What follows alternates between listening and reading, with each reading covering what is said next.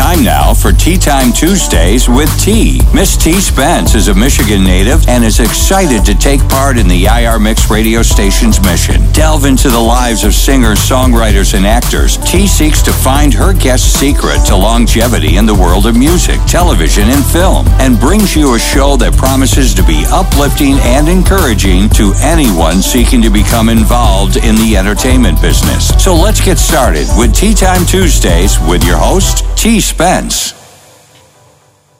Good afternoon, everyone. Blessings upon blessings. Welcome to Tea Time Tuesdays. As always, I'm your host, T. Spence. Thank you for tuning in to IR Mix Radio for your lunchtime listening. Today, let's welcome Carrie Nasina to the show. Thank you for joining us today on Tea Time Tuesdays. Carrie, how are you doing? I am doing great. Thank you for having me. You guys, she's an actress, a producer, a business coach, and also the founder of Actor Transformation. I am so blessed to have you on my show today. Good morning, and I am glad that you are here. Where are you in this big, beautiful world that we live in? I am in Hollywood, California. Oh, that's great. That's great. That is a beautiful world you live in right there. I'm not mad at that. I used to actually live there for like 10 years, so I loved California. Yeah, and all that it brought. Yes, it was amazing. It's a good town, you know. People like to make fun of it, and there's kind of a lot to make fun of, but it's also the land of dreams, you know. It's also a lot of people making stuff happen. So. Yeah, because you got to be there. You got to be in the midst of it. You got to be there, especially during pilot season and all that. You have to be so hands-on during that time that people do make fun of Holly. I used to call it Holly Weird because so many weird things. Absolutely. Yeah, so many things went on there that, you know, you could tap into it, you could tap out. So that's a beautiful thing. So let's talk about how's your new year going? Did you bring it in with a bang? Was it quiet? Was it loud? Were you at a party? How did it start off? Oh, very quiet, and I'm really kind of enjoying quiet a little too much. Yeah. You know, I'm kind of digging that still some things are shut down and some things just feel a little bit more peaceful sometimes. Okay. Where this town can always be run, and so many activities, you know, all the time. Absolutely. Absolutely. There's always something to do. You know? So I'm enjoying not doing anything in the real world, and everything is in the cyber world right now, and I'm okay with that at the moment. Exactly. Everything is virtual via Zoom or, you know, some of the audio interviews. So it does give you a time to kind of tap out and get to know about you and reconnect with self. That's what I'm feeling. Yeah, Well, absolutely. did you make any New Year's resolutions that you'd like to share, or did you just come in with the new year with a new year? Well, it is a new year, but you can't help but get a little excited, right? Right. So I think that every new year is kind of fresh and it's exciting to think about what's going to happen. For me as a coach, I'm always excited to be like, okay, how many more people can I help this year? How many more people can I change their careers and make things happen? So that's always like a joy, you know? Yeah, well, talk to me a little bit about your upbringing with the realm of free thinking and creativity. What did that look like for you? Because you're such a creative spirit with what I read on your bio and your IMDb page and everything that you're doing with your life. So talk to me about that a little bit. Yeah, I think that, I mean, I always knew I wanted to be an actor from teeny tiny. So I think that when you grow up in the arts, it kind of changes your brain. You know, it kind of changes like how you view the world and how you accept people and how you kind of are always, your brain becomes wired to be creative, you know? So when that's like your go-to, then it shows up in all kinds of different ways, whether it's acting or producing or, you know, creating new projects for my clients. You know, there's when you're just called a creative, there's always so much to do.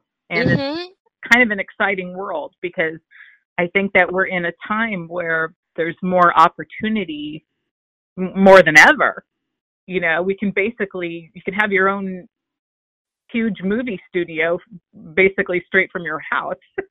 Okay, exactly. That's creative. Yeah, and that wasn't always that way. We're kind of taking it for granted now, right? Right. Because things are evolving and changing, especially with the times and the COVID and being, inside and being, just with self and having to figure out different things to do to keep your creativity going.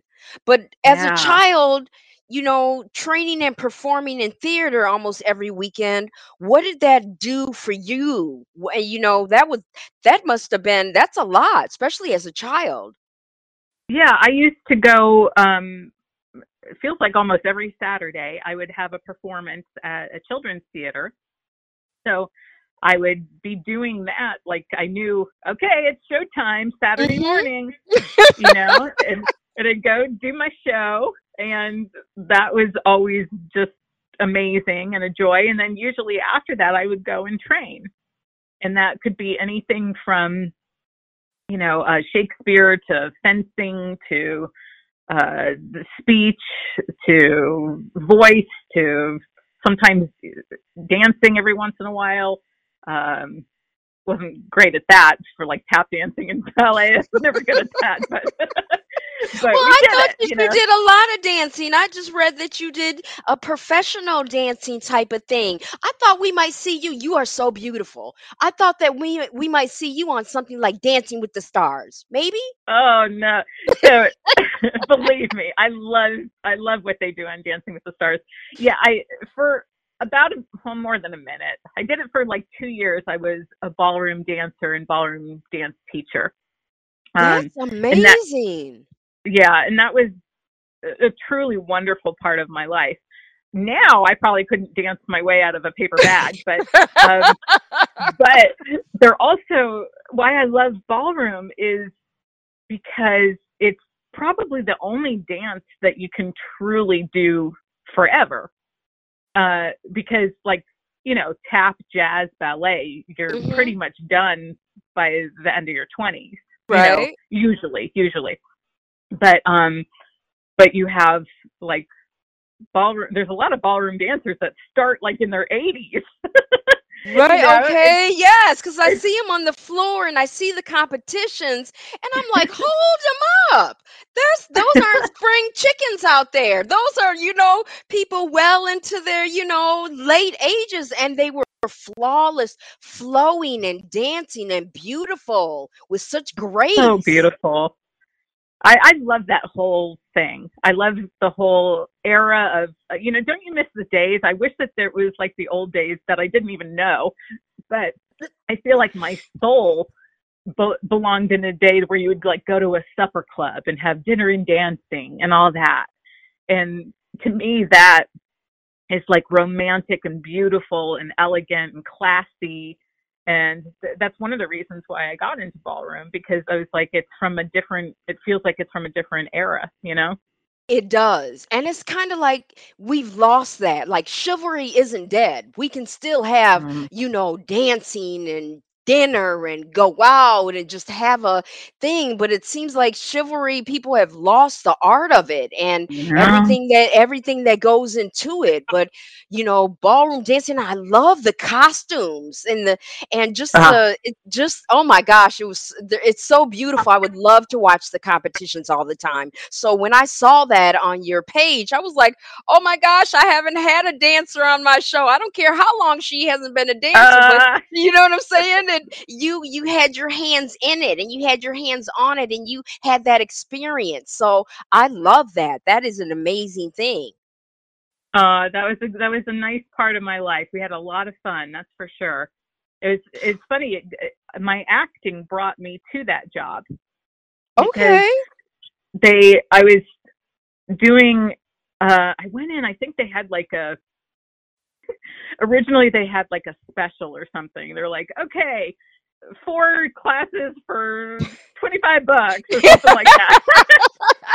And I'm like, okay, I can actually afford this, because ballroom dancing is usually pretty pricey, Exactly, right. for private lessons. So I did it, and they're like, oh, she can move. Oh, she's an actress. Hey, we need someone to narrate our show we're doing.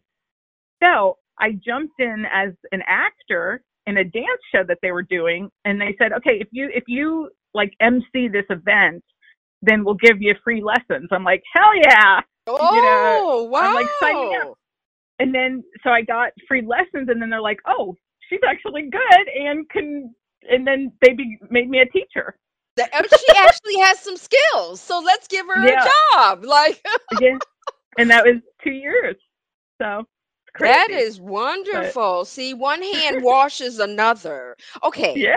So let's talk about this. Exactly. Let me just touch on this real fast before we segue into your amazing career. So your mom lived in Italy for like 5 years, and she was in spaghetti westerns. Tell us what that is about and the part that she played, and what impact did that have on you? I don't know that it had any impact other than she had some good stories. Like, okay. She basically, she didn't act in them. She did the dubbing because she was fluent in Italian and English.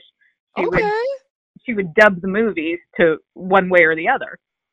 And and she lived in Rome for like 5 years. So she had all these connections when those spaghetti westerns were happening back in the day. And that was like a gig that she did. So I was like, wow, tell me stories. I'm like, why couldn't we have connections now when I was acting, Yeah. So the acting bug kind of bit you then. That's where you saw your mom doing and you grew up. Oh, and no. Bug... No, she didn't really act, but she did just the dubbing before I existed. Oh, you said even before you existed, right? Yeah. So it was just stories, but but I've been to Italy, and I got to see where she lived, and I, definitely everything Italian is deep in my heart. Yes, so. Italy is a very beautiful place. Everything about Italy is beautiful. I've toured around the world, and I have my little passport stamped up, and I would really like to go back there, sometime soon with all this craziness going on. Hopefully I get back there, but that's wonderful. That is absolutely wonderful. So you have acted in film, television, theater, radio, commercials, voiceover work, just to name a few. How do you wear so many hats? Oh, goodness. I think that most actors kind of usually need to. For one, we have to be kind of multi-talented or multi-skilled. And when I was first starting out, it would be, I would just take whatever I could get. And sometimes that might be performing on a radio show. Sometimes that might be doing a play. Sometimes that might be doing a film. So you start to kind of develop different skills, really. Right. I like it all, but I think my heart is, I love movies to no end. Like, I could watch movies all day long. I love movies. And and I love that they live beyond us too. So right. It's pretty great that you can share your art and your craft and all of that and create a character. And then, 50 years later, we're still, actually more than that. 60 years later, we're still talking about Marilyn Monroe, Absolutely. Yes. And you can pull her up, you can find her, you can Google her, you can go back and reach, all type of different ways to be able to see that. So that is wonderful. It's a pretty nice gift, I think, to the world too, It's your footprint. Totally. And I'm still enjoying movies that were made 100 years ago. Right. Like 100 years ago. Come on now. That's exciting, Right. Right. That's amazing. Yeah, But I'm a yeah, huge fan of black and white movies. I'm a huge fan of black and even just watching the music that don't have any sound. That you just have yeah, to, yeah, that you have to look for yourself. What is the meaning of what they are saying? because it's, first of all, you feel like it's a part of history for Mm-hmm. sure, and it's seeing, wow, how far things have evolved too, is, I think, fascinating. You know, we Right. were talking about this the other day. I went on, I took someone to a tour of Jim Henson's studio in Los Oh, Angeles, okay. and that was back in the day of Charlie Chaplin. That used to be Charlie Chaplin's studio, and there's this cool story. Back then, it was, LA was like nothing. There were like orchards. You know, there were like, you know, like the Model T cars, and like, Right. but there's this legendary story that Charlie Chaplin would bet his buddy, I think it was like Douglas Fairbanks Jr. or someone, I could be getting that wrong, but someone back in the day, and they would ride horses on La Brea. For those of you who know what La Brea is that's a major street. Yes, I used to live off La Brea. So they would get their horses and race to Musso and Frank's on Hollywood Boulevard and say, okay, whoever gets there first pays for lunch. Wow. So they're racing horses, and I love that stuff. It's like there's so much history just in one place, you know, just in Yeah, one town. that's I don't know why amazing. I thought of that, but I love that story. Because it's a good story. It's a good Yeah. story. Everybody, we're here with Carrie Nasina, actress, producer, business coach for actors, and the founder of Actor Transformation. She's on Tea Time Tuesdays. We're going to take a quick break. We'll be right back, and we're going to talk to her about some of the roles she's played and the parts that she's played. We're on Tea Time Tuesdays.